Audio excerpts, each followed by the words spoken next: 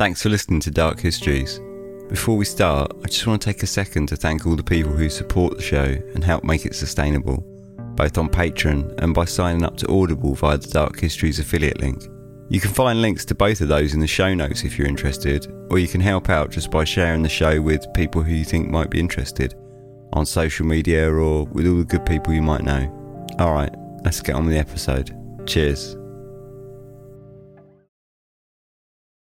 Victorian England, an age of great industry, enlightenment, of learning and of advancement. Equally, it was the age of spiritualism, parapsychology and restrictive social practices. In the chaotic streets of the suburbs of London, the first Victorian urban legend was waiting to be born, beating out Sweeney Todd by a full 9 years. Spring Hill Jack brewed in the fears of an uncertain populace and burst onto the scene, metal claw and all. He stirred a sensation that was far too ripe for anyone to ignore.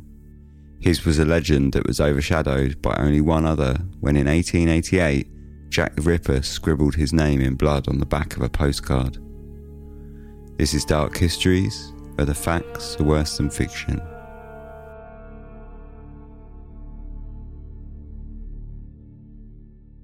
Hello and welcome. Season 2 of Dark Histories, episode I don't even know. I think 25, 26, something like that.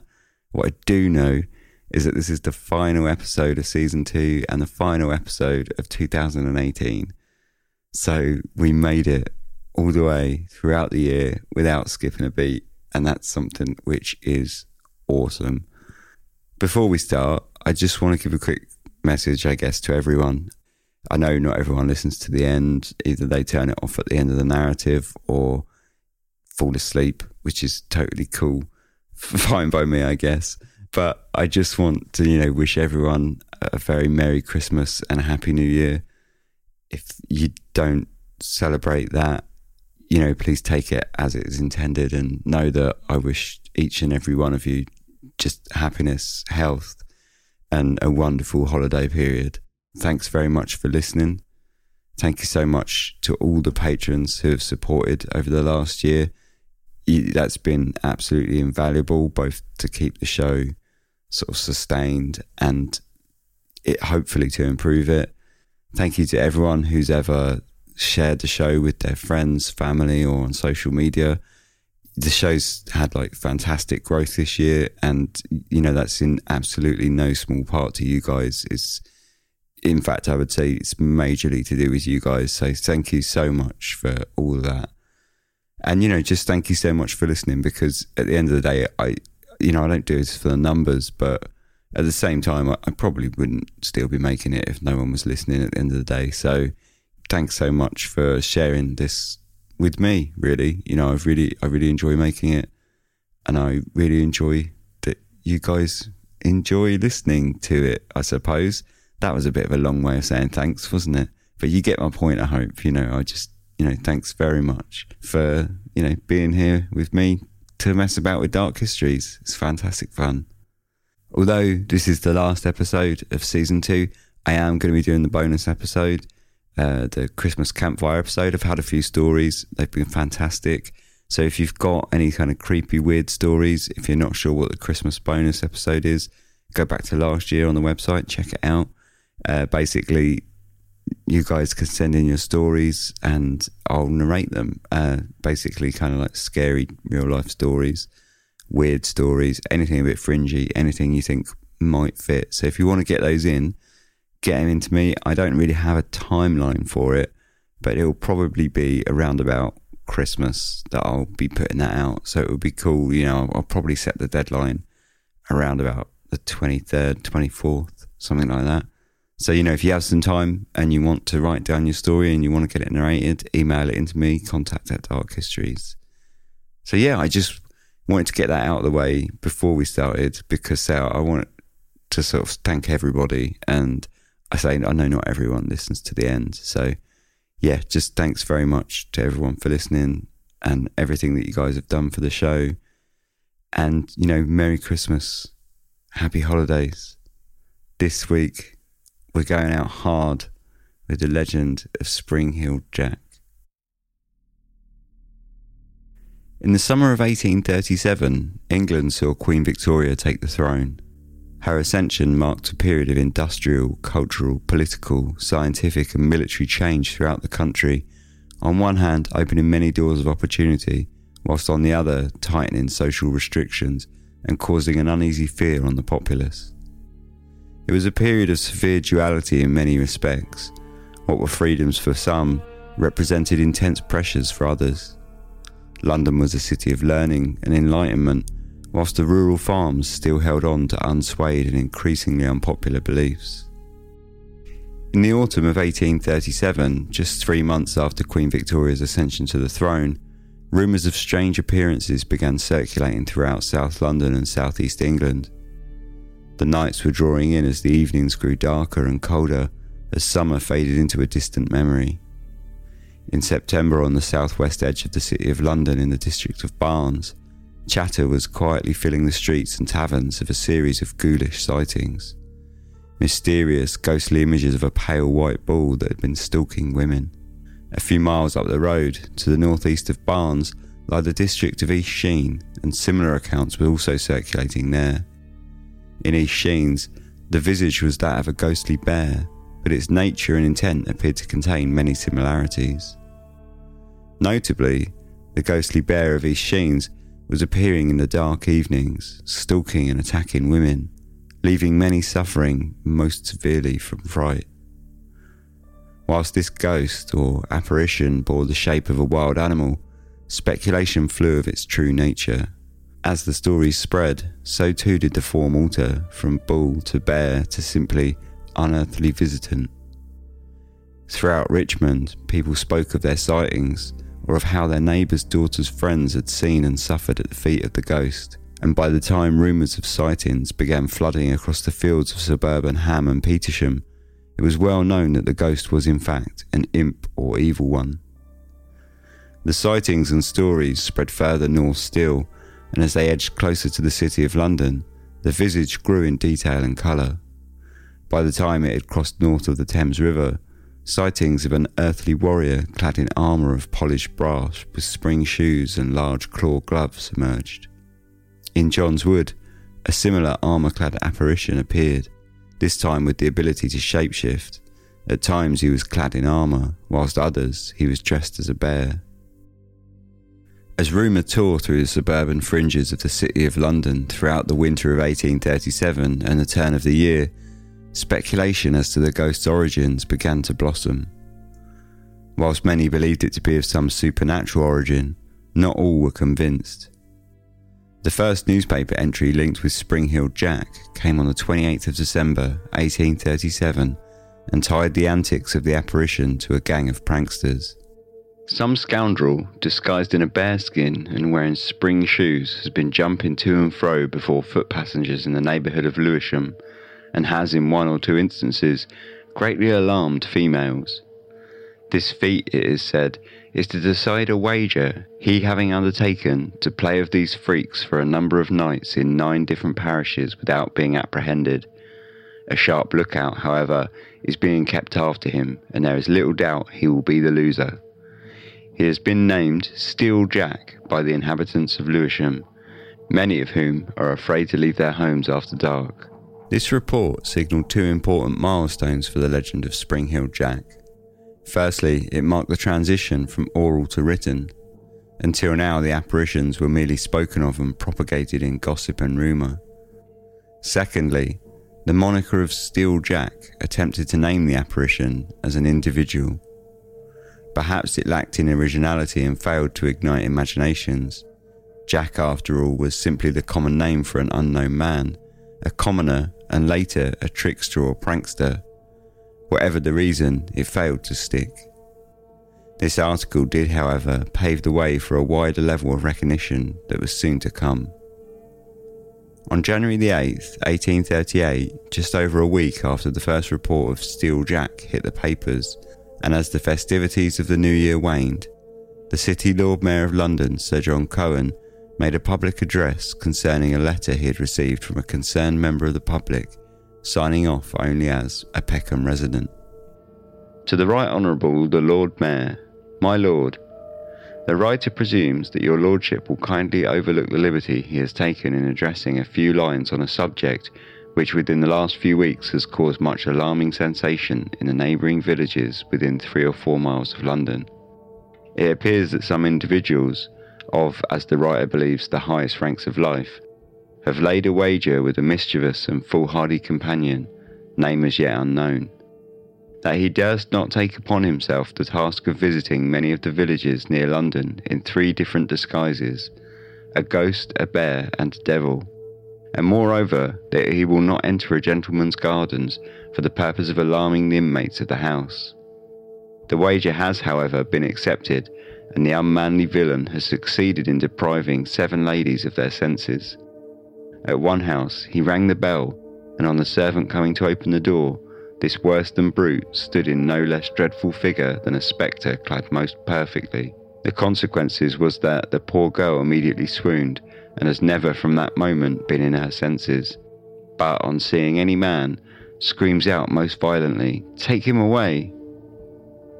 There are 2 ladies, which your lordship will regret to hear, who have husbands and children, and who are not expected to recover, but likely to become burdens to their families. For fear that your lordship might imagine that the writer exaggerates, he will refrain from mentioning other cases, if anything more melancholy than those he has already stated. This affair has been going on for quite some time, and, strange to say, the papers are still silent on the subject.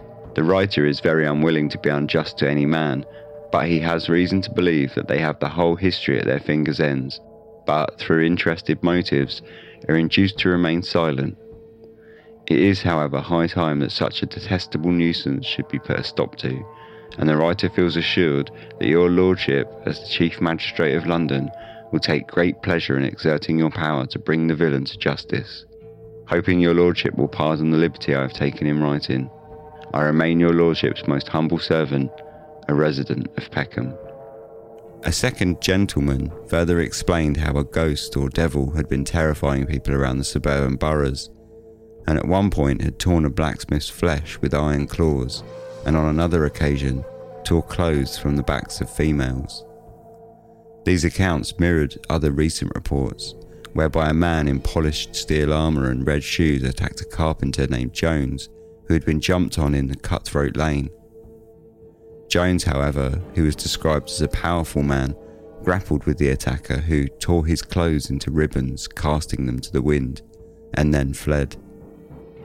Whoever or whatever the attacker was, he was apparently becoming more violent.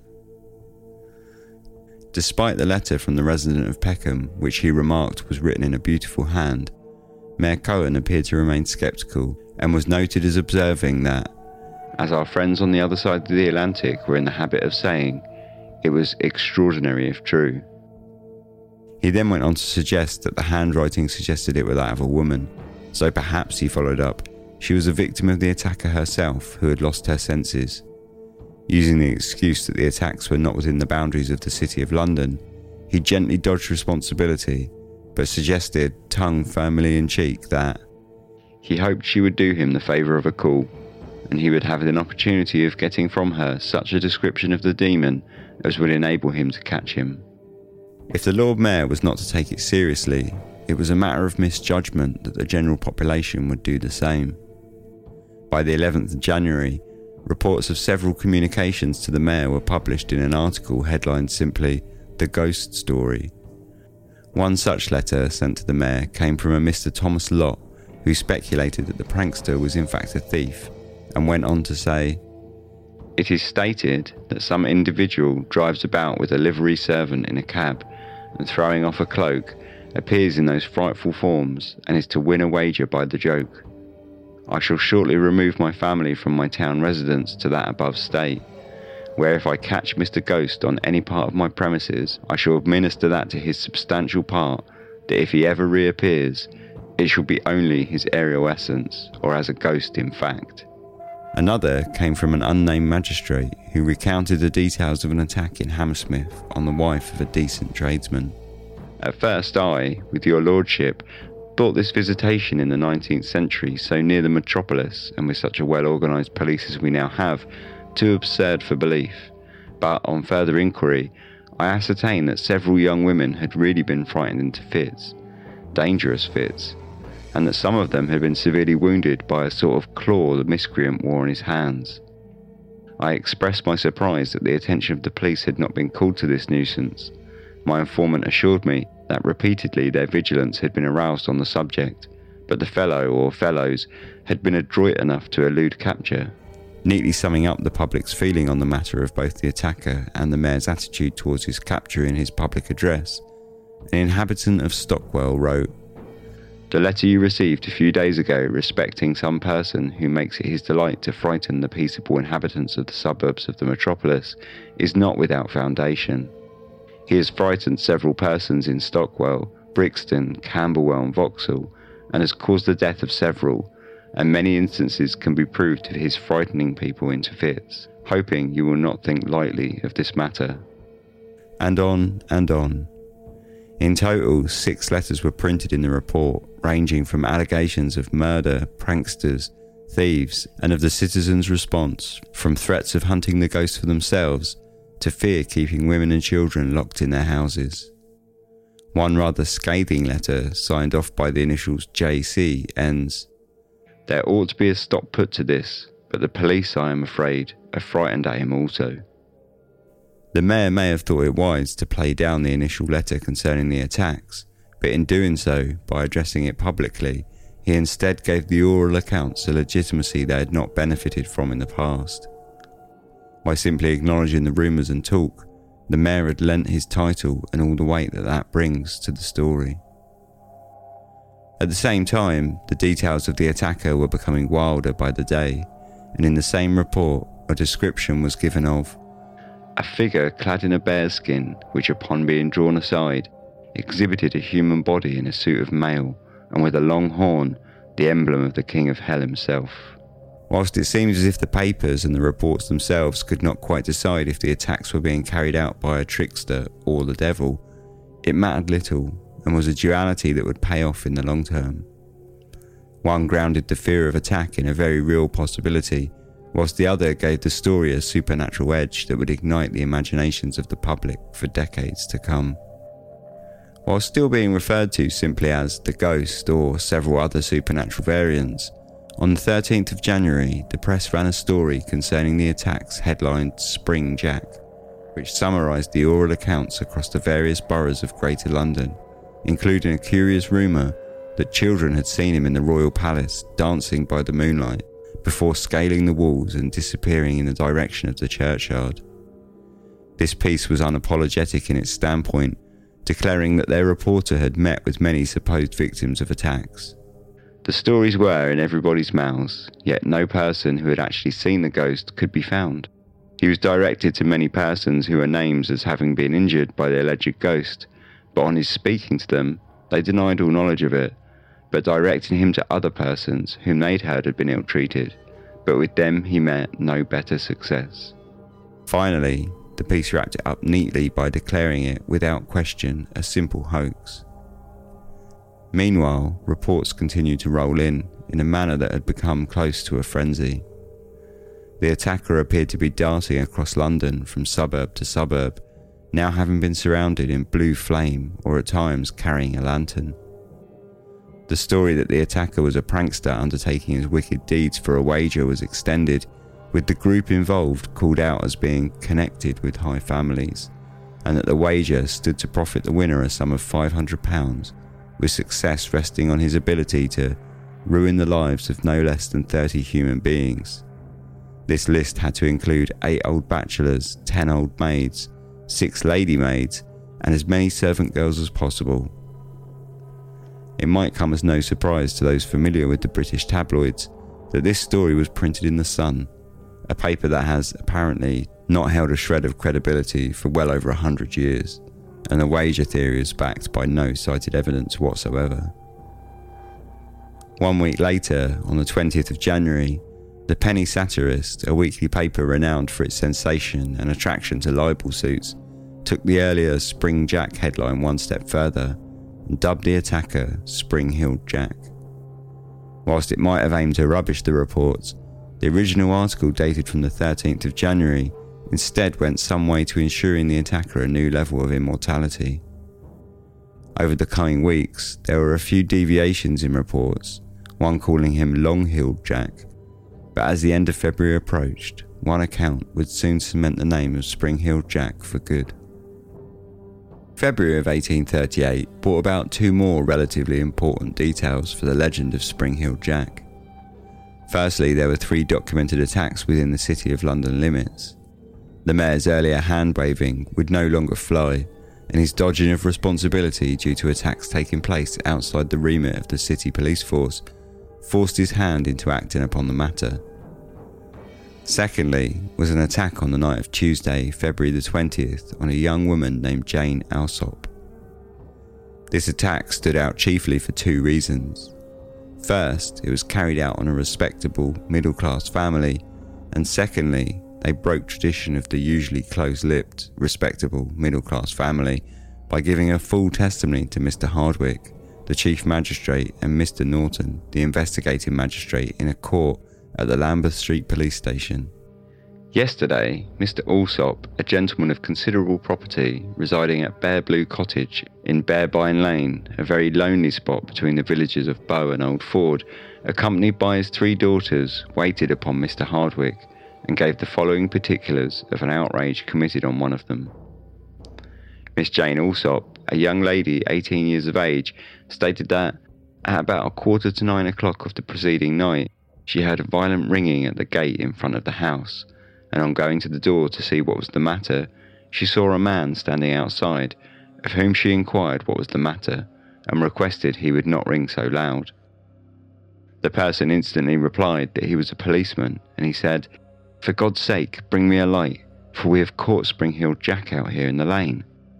She returned into the house and bought a candle and handed it to the person, who appeared enveloped in a large cloak, and whom at first she really believed to be a policeman. The instant she had done so, however, he threw off his outer garment, and applying the lighted candle to his breast, presented a most hideous and frightful appearance, and vomited forth a quantity of blue and white flame from his mouth, and his eyes resembled red balls of fire. From the hasty glance which her fright enabled her to get at his person, she observed that he wore a large helmet, and his dress, which appeared to fit him very tight, appeared to her to resemble white oilskin. Without uttering a sentence, he darted at and, catching her partly by her dress and the back part of her neck, placed her hand under one of his and commenced tearing her gown with his claws, which she was certain were of some metallic substance. She screamed out as loud as she could for assistance, and by considerable exertion got away from him and ran towards the house to get in. Her assailant, however, followed her and caught her on the steps leading to the hall door, when he again used considerable violence, tore her neck and arms with his claws, as well as a quantity of hair from her head. But she was at length rescued from his grasp by one of her sisters. Miss Alsop added that she had sustained, and was then in extreme pain both from the injury done to her arm and the wounds and scratches inflicted by the miscreant about her shoulders and neck by his claws or fangs. Miss Mary Alsop, a younger sister, said that on hearing the screams of her sister Jane, she went to the door and saw a figure, as above described, ill-using her sister. She was so alarmed at his appearance that she was afraid to approach or render any assistance. Immediately following the attack, Mr. Alsop offered a reward of 10 guineas for information leading to an arrest, and this was bumped up by local Member of Parliament Sir Edward Codrington, who offered a further £5. Superintendent Young, an Inspector Guard from the police's K Division, a territorial subdivision of the Metropolitan Police, alongside James Lee, a policeman for Lambeth Street, carried out parallel investigations into the attack. On the 22nd of February, James Lee reported to magistrates that various attacks on both women and men had been taking place across the district for the previous month by a man wearing a Spanish cape and occasionally carrying a lantern. He believed the attacker to be a lone wolf rather than any gang of pranksters, and commented on the fact that he fully believed the testimonies of the Alsop family, though all 3 officers agreed that the description of the attacker had been much mistaken due to her fright. He also made specific note of the fact that the attacks had all been carried out between 8 p.m. and 9 p.m, the precise time the active officers changed shift. He ended his report by stating that he did not think it likely that the attacker would strike in the same neighbourhood for some time to come. His other work on the investigation might have been well and good, but on this point he was wrong. On the 25th of February, whilst the police were still investigating the attacks on Jane Alsop, Spring-Heeled Jack struck once more. He was at this point a wanted man with a price on his head, and many locals of the Alsop family were on the case. One, a most respectable gentleman holding a high position in the Bank of England, had high hopes that he would be able to produce the miscreants in question to the police in just a day or two. That Sunday night, however, Spring-Heeled Jack made his presence known once more when he knocked at the door of Mr. Ashworth of 2 Turner Street at around 8 p.m, a stone's throw from the Alsops. This time the door was opened by the house's young servant boy, who screamed loud enough to frighten off the attacker after he had cast aside his cape, but escaping without causing any harm. Spring-Heeled Jack once again proved the authorities wrong with great aplomb when he attacked Lucy Scales and her sister as they walked home from their brother's house in Green Dragon Alley on the 28th of February, just 3 days after the attack in Turner Street and 8 days after the Alsop attack. It was 8:30 p.m. when 18-year-old Lucy and her sister left the home of her brother, a butcher who lived in Limehouse, London. They were walking the short distance to Weeks Place where they resided, and as they entered the alleyway, they noticed a person who they first mistook for a woman, taking the strange headgear they were wearing as a bonnet of some kind. As they drew closer, the true picture opened up before them. She described the person to be of tall, thin and gentlemanly appearance, enveloped in a large cloak and carrying a bullseye, similar to those in the possession of the police. On her sister, who was a little before her, coming up to the person, he threw open his cloak, exhibited the lamp, and puffed a quantity of flame from his mouth into the face of his sister, who instantly dropped, and such was the effect of the light upon her eyes that she had to cover them with her hands for a minute or two. When she sent to the assistance of her sister, she also stated that the individual did not utter a word, nor did he attempt to lay hands upon them, but walked away in an instant.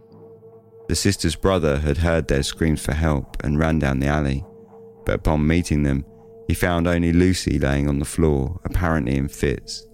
His second sister was crouched at her side. The alleyway itself was entirely empty otherwise. A surgeon, Charles Pritchell, passed a written statement to police stating that he had visited Lucy Scales on the night of the attack and found her suffering from hysterics and great agitation, in all probability the result of fright. The same day, Inspector Lee, still working on the Alsop case, commented on a demonstration he had seen that very morning at a London hospital that utilised sulphur, spirits of wine, and another mystery ingredient that police saw fit not to publish that could be blown down a glass pipe to produce a flame. After seeing the demonstration, he seemed perfectly satisfied that this was more than likely the technique used by Jack in his attacks. In the end, the case of Lucy Scales was overshadowed by the Alsop investigation in the press. The lack of witnesses played a part in this, though one might presume class also played a role, despite the papers calling Mr. Scales a respectable butcher. The most interesting observation following the attack came from Judge Hardwick, who concluded that all the attacks were from a single individual, rather than a group or gang of pranksters. On the 28th of February, the same day as the Lucy Scales attack, the inquiry into the Alsop case took place in the Lambeth Street Police Station courts. Crowds queued down the street, such was the interest now gathering for the story of Spring-Heeled Jack.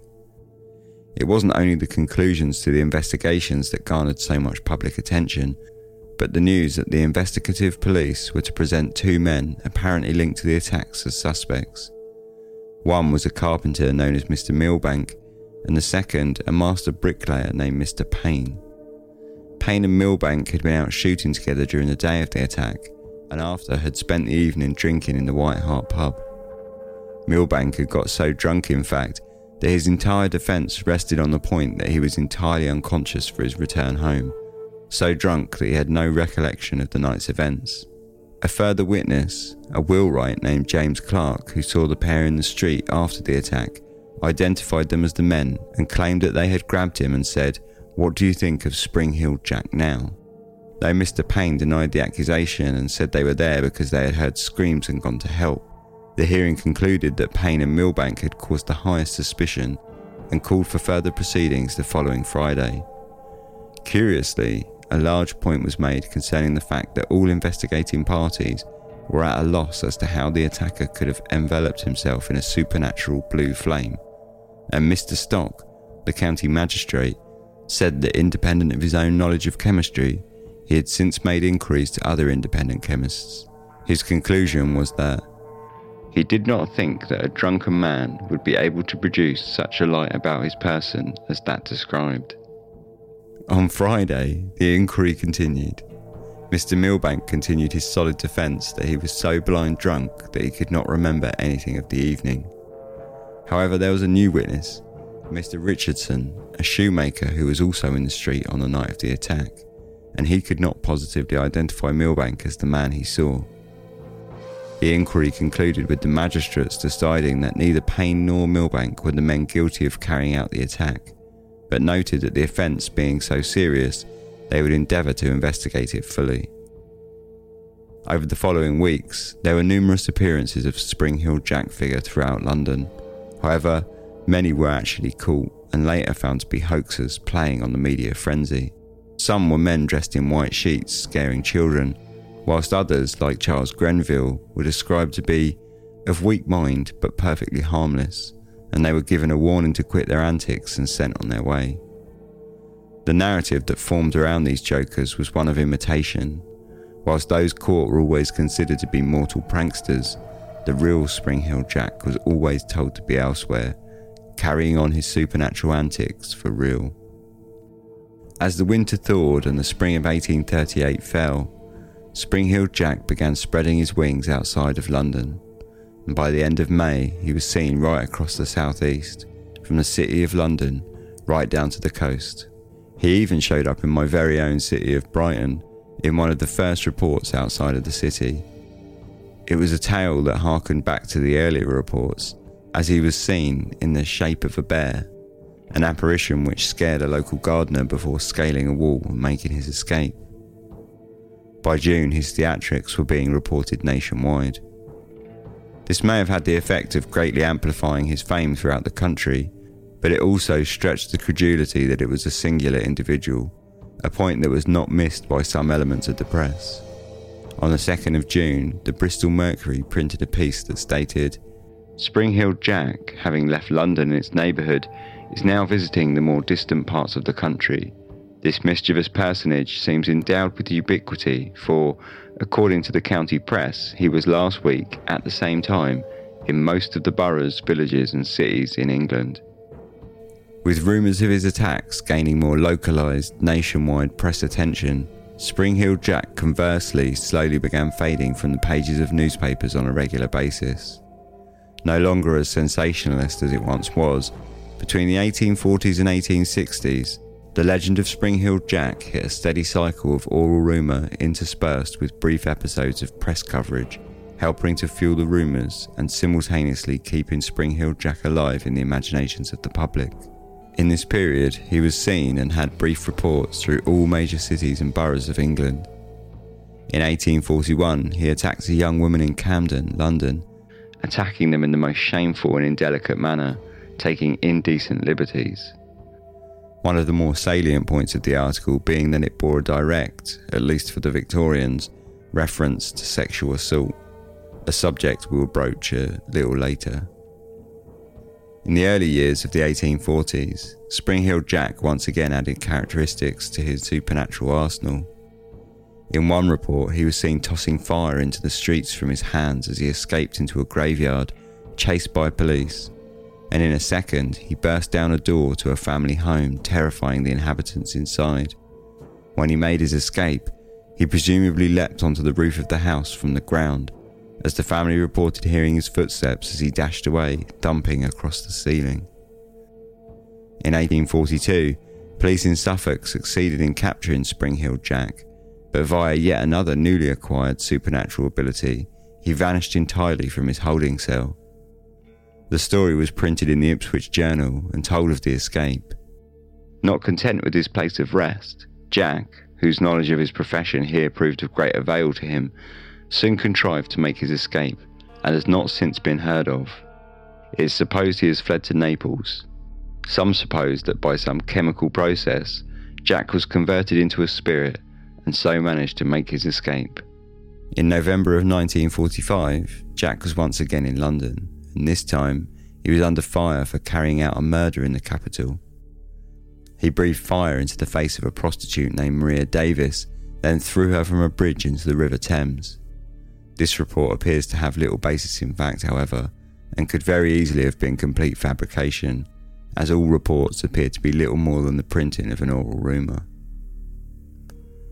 In 1850, Spring-Heeled Jack began leaving behind a scent trail of sulphurous brimstone as he made his getaways from bemused police, and in one report in Wakefield, he was described as a goblin trotting around at unearthly speed, walking on cloven hooves.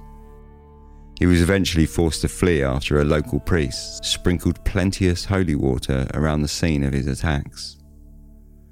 The 1860s saw Spring-Heeled Jack hit popular entertainment with a stage play at the London Grecian Theatre, bearing his namesake, a trend that continued in 1868 when portrayed as a perverse Victorian version of Batman.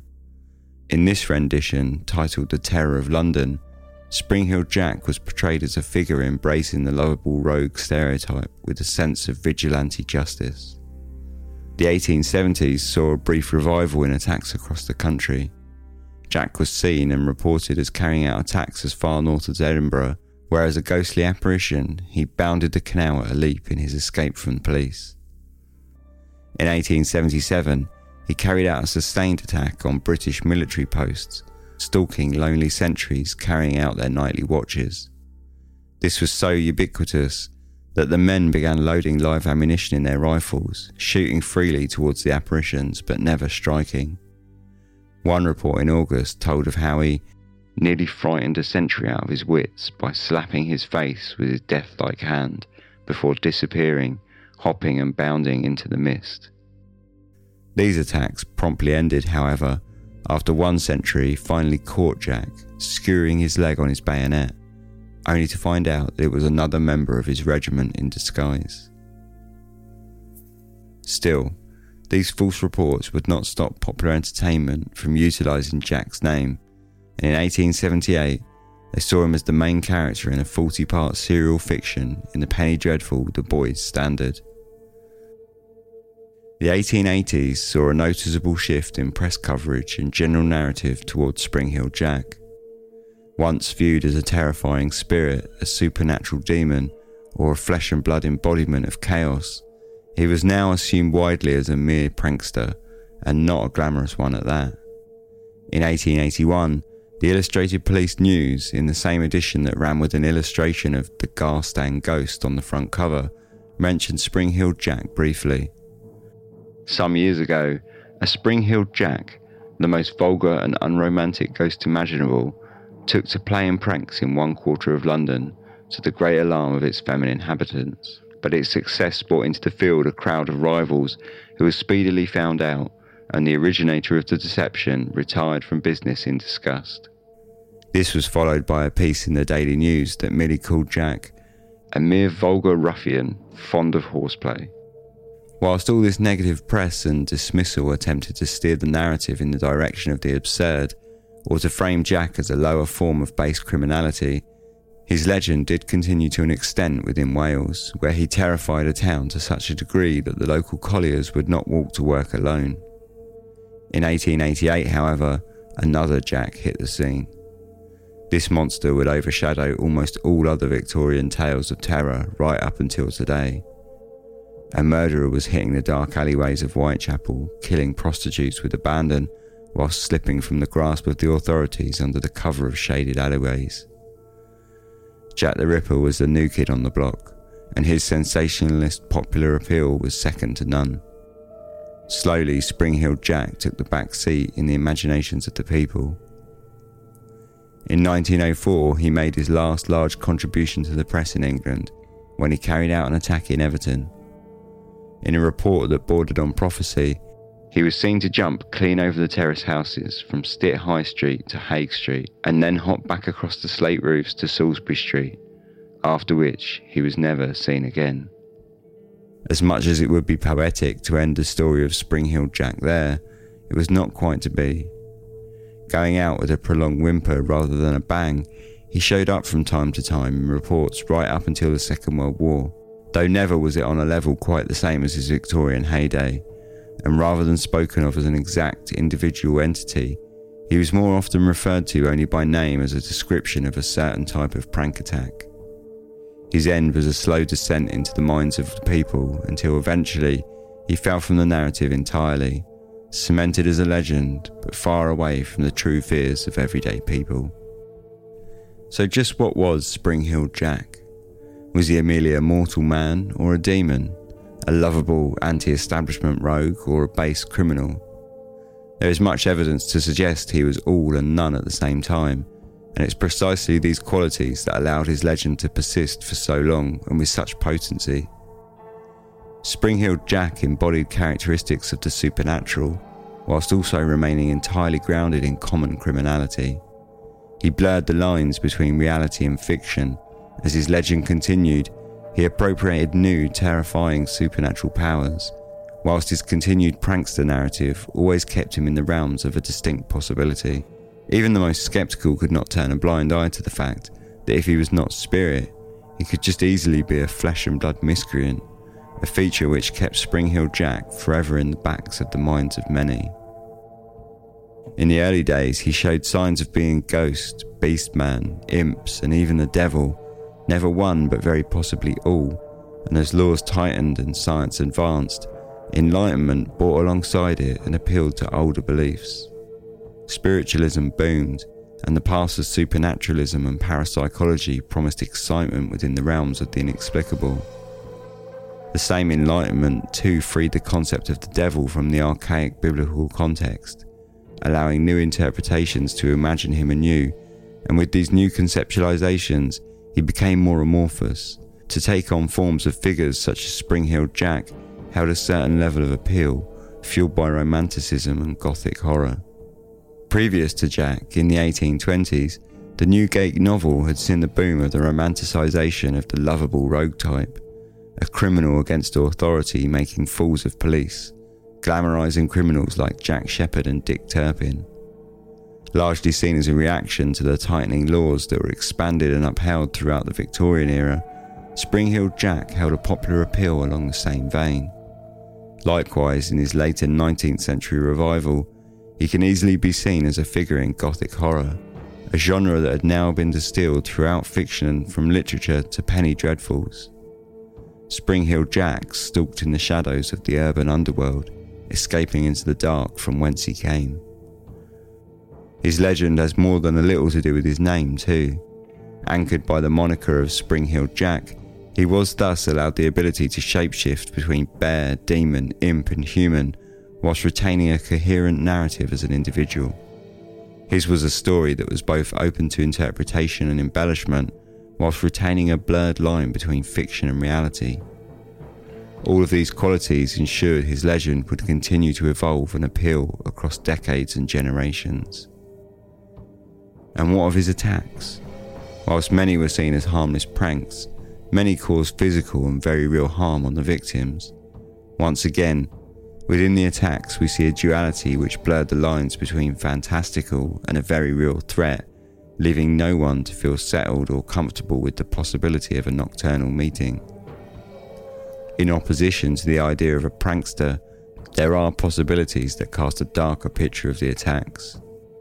One retrospective theory is that many of the females attacked were frightened into fits, though that these fits were perhaps a subtle evasion of having to publicly explain rape or sexual assault.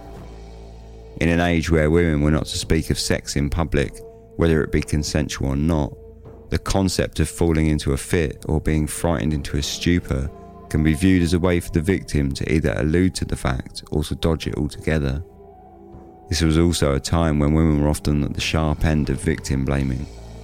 The streets were dangerous places, and a woman out alone at night, especially one in an alleyway or similar shady, slightly less well-to-do area, would certainly have had her character questioned. Those were the territories of men, drunks and prostitutes. When viewed through this lens, the attacks by Spring-Heeled Jack moved swiftly away from a roguelike anti-establishment character to something entirely unlovable. In short, Spring-Heeled Jack was the embodiment of many fears, real, social and imagined. He was the embodiment of the turmoil felt by many, a product of gossip, surveillance culture, increasingly restrictive laws, lifestyles and belief systems. He was precisely as real as the next story, either read in print or spoken of in pubs across the country. A deep untrust of the metropolis drew him into the cities, whilst the population in the rural counties, who still maintained old beliefs, helped to propagate him nationwide in tale and song. I came from pandemonium. If they lay me, I'll come back. Meanwhile, around the town I'll jump. Spring-Heeled Jack.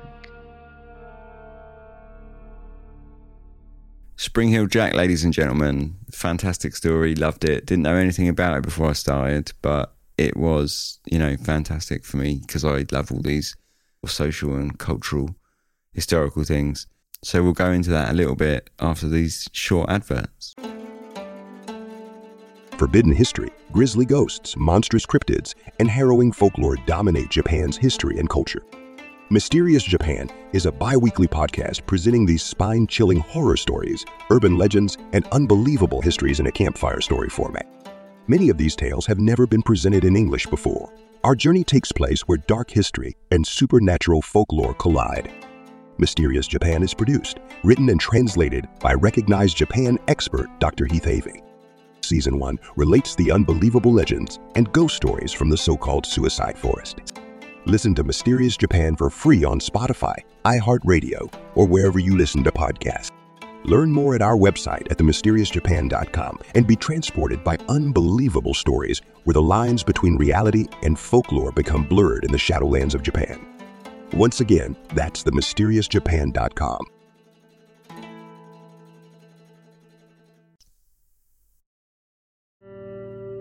Today's episode is sponsored by Sudio Headphones. For anyone paying attention, we've been sponsored by Sudio before, and at that time I talked about the over-the-ear model called the Regents. I quite liked them, and I wrote a long review on my blog because I wanted to be transparent about the things that we're advertising on the show. But the long and the short of it were that they were really not bad headphones at all, and I actually still use them almost daily. For this sponsorship, I got to test the in-ear model called the Tray. These ones are kind of amusingly aimed at people with an active lifestyle, which is, far from me. But basically they're sweat-proof and they're made out of really soft kind of silicone rubber. They have wingtips that fit inside of your earlobes so that you can keep them secure whilst doing all the things that you fit people do. They're Bluetooth, so you're completely wireless, have over 9 hours of battery life, and have built-in controls for music and a microphone to take calls and control Siri and all your voice apps. Okay, so that's kind of hit all the bullet points from the company spiel. It's time for a bit of, real talk. But I actually found that I really liked them, and I don't mean to sound surprised by that. It's just that it's been a little while since I've tried in-ear buds at all. I've been using a lot of over-ear headphones. I was quite shocked by how good the sound quality was. I wasn't really expecting much. And not only that, but I think they're actually more of an all-rounder than the Regents models, where the Regents, they kind of lacked a little in bass, but they excelled really well at sort of listening to podcasts and jazz. I think the Tray are really good sort of all-round headphones. I think they have some really good heft in the low end, and they sound really good across the entire audio spectrum. The Bluetooth range is not quite as good as the Regents, but that said, I can still walk about probably around 20 to 30 feet away from my phone, so it's probably more than you'll need. It's probably more than most users are ever going to need. And, they look good, which ties in with their whole kind of Scandinavian vibe that they have going on. They come with a genuine leather carry pouch, and they seem like a good price for a decent set of in-ear buds to me. So, what makes them an even better deal, right? Is if you do decide to splash out on some new Bluetooth headphones, you head over to sudio.com And at the checkout, use the code DARKHISTORIES15, and that's all one word, DARKHISTORIES15, and that will net you a cool 15% off and free worldwide shipping. And if that's not enough, they have an offer for a free gift box until the end of December. So that's Sudio.com, enter code DARKHISTORIES15 at checkout. Cheers. Ads are a pain in the butt, right? So do you want to know a good way to avoid listening to them? If you sign up to Dark History's Patreon, you get ad-free versions of the show with early access to episodes, access to bonus content, stickers, exclusive discounts on the t-shirt store, and all that other good stuff. You get content from me, you get videos, I give like little running commentary and behind the scenes of how I make the show. And by being a member, you're directly supporting the show. You can sign up for as little as $1 per month, and you can help make Dark Histories the best it can be. For more information, check out our website at darkhistories.com or pop over to the Patreon at patreon.com/darkhistories. Right, enough of all that. Thanks for listening, and let's get back to the episode. Welcome back. Embarrassingly enough, I didn't really know much about Spring Heel Jack before I started this. I'd heard the name and sort of roughly knew the story, but very roughly. But it had been something that had been requested by people for a really long time now, and quite a lot of people had requested it. And I always wanted to do it, but I always knew that if I was going to do it, it was going to be some serious research, because it's been done a few times before. There's no point for me to kind of just retread what everyone else has said about it. I knew that I had to come at it from my own kind of Dark History's personal perspective of how I approach things. So, you know, and do it serious and proper. So I hope I achieved that. And yeah, I just thought, why not finish the season on it? Finish big, right? So I'm not really sure what to say of it. I mean, for me personally, I don't think that it was really, obviously I think he was supernatural. I think he was a culmination of a lot of things. I think he's easily explained sort of culturally and through the social history. I think I sort of touched on it in the episode there. I sort of tried to cover it without getting too heavy, because I mean, this kind of stuff is really like my bread and butter. I love this kind of stuff. I could read this for days. So I sort of wanted to sort of just touch on it without getting into the genders of social spaces and things like that, which are possibly a bit heavy. But if I assume we're probably going to talk about this a little bit in the next live stream, which I'm not sure when that's going to be. So if you want to kind of get involved in that conversation, I'm sure we'll probably go down those roads a bit more then. But, I thought it was fascinating. And the best thing ever was the guy who in court said that after consulting with chemists, he does not think a drunk man would be able to produce the light about his person. But does he think a sober man would? So if you're sober, you can create a blue supernatural light about your person, can you? I thought that was quite funny. But otherwise, yeah, I thought really it was kind of a culmination of probably a lot of copycats sort of playing tricks or sort of being criminals, basically, or rapists as well. I think there was probably a fair few of them. Like I sort of alluded, like you never really know that it was sexual assault, because in Victorian society, women weren't keen to mention that. And I sort of touched again, I sort of just touched on that in the episode, but that goes quite deep. That obviously I covered some of the stuff, but there's other things as well, like the fact that he was a supernatural being and that the women were kind of trying very hard to get away from this supernatural being that they couldn't get away from, is almost like a justification for them being raped, because otherwise they would be looked down upon, essentially, which is, horrible and terrifying. But I suppose those were the days, that those were the times. It's a disturbing thought, really. I mean, of course, you still see it today, like there's victim blaming and such, like the classic, look at the way she was dressed is kind of our version of this, I guess, which is, equally as disgusting. But all of this stuff I thought was really interesting. I think he was probably a real man. I've sort of lost my train of thought to some extent. It's, it's the end of the season. It's coming up to Christmas. I'm just talking waffle. But yeah, no, I thought he was probably a real man. I think he was a culmination of either rumours that weren't real, sort of stories of, oh, it happened to my sister's friend or whatever. And at the same time, I think he probably did attack people, and there are reports and stories that were real, and he was just a man dressed up for whatever purpose, whatever, if he wanted to do sort of serious harm or what, as was the case of many people that got caught, they were just kind of playing sort of misguided pranks. You'd have to say it was fairly misguided, especially the army one, the military one rather. I mean, that was pretty misguided. You would think if that was all a prank, when they started loading live ammunition into their guns, they might have thought to stop that. But it wasn't until the guy got bayoneted in the leg that they went, yeah, perhaps we shouldn't do this anymore. So that was quite fascinating. But yeah, no, I think, that's probably Spring Heel Jack as a kind of whole. I think he was a combination of rumours that turned into copycats, that turned into, basically people copycatting for all manner of reasons. I thought it was interesting though. So it was really interesting. I found it really enjoyable going through like all these old papers. I especially like Victorian culture and the social history of the Victorian era. So, for me, I was well in this. So I think I'm probably going to leave that there. I kind of concluded and said everything I wanted to say for the most part actually in the episode this week. Sometimes I leave out the kind of conclusions or the questions to sort of put into this part afterwards. But in this case, I think I pretty much broached everything that I wanted to broach in the episode to a degree. So yeah, I think I'm going to leave that there. And like I said right at the start, I just want to wish everyone a really Merry Christmas and a Happy New Year. If you want to review the show over Christmas, that'd be amazing. If you want to share it, that'd be amazing. If you want to support, that would be amazing.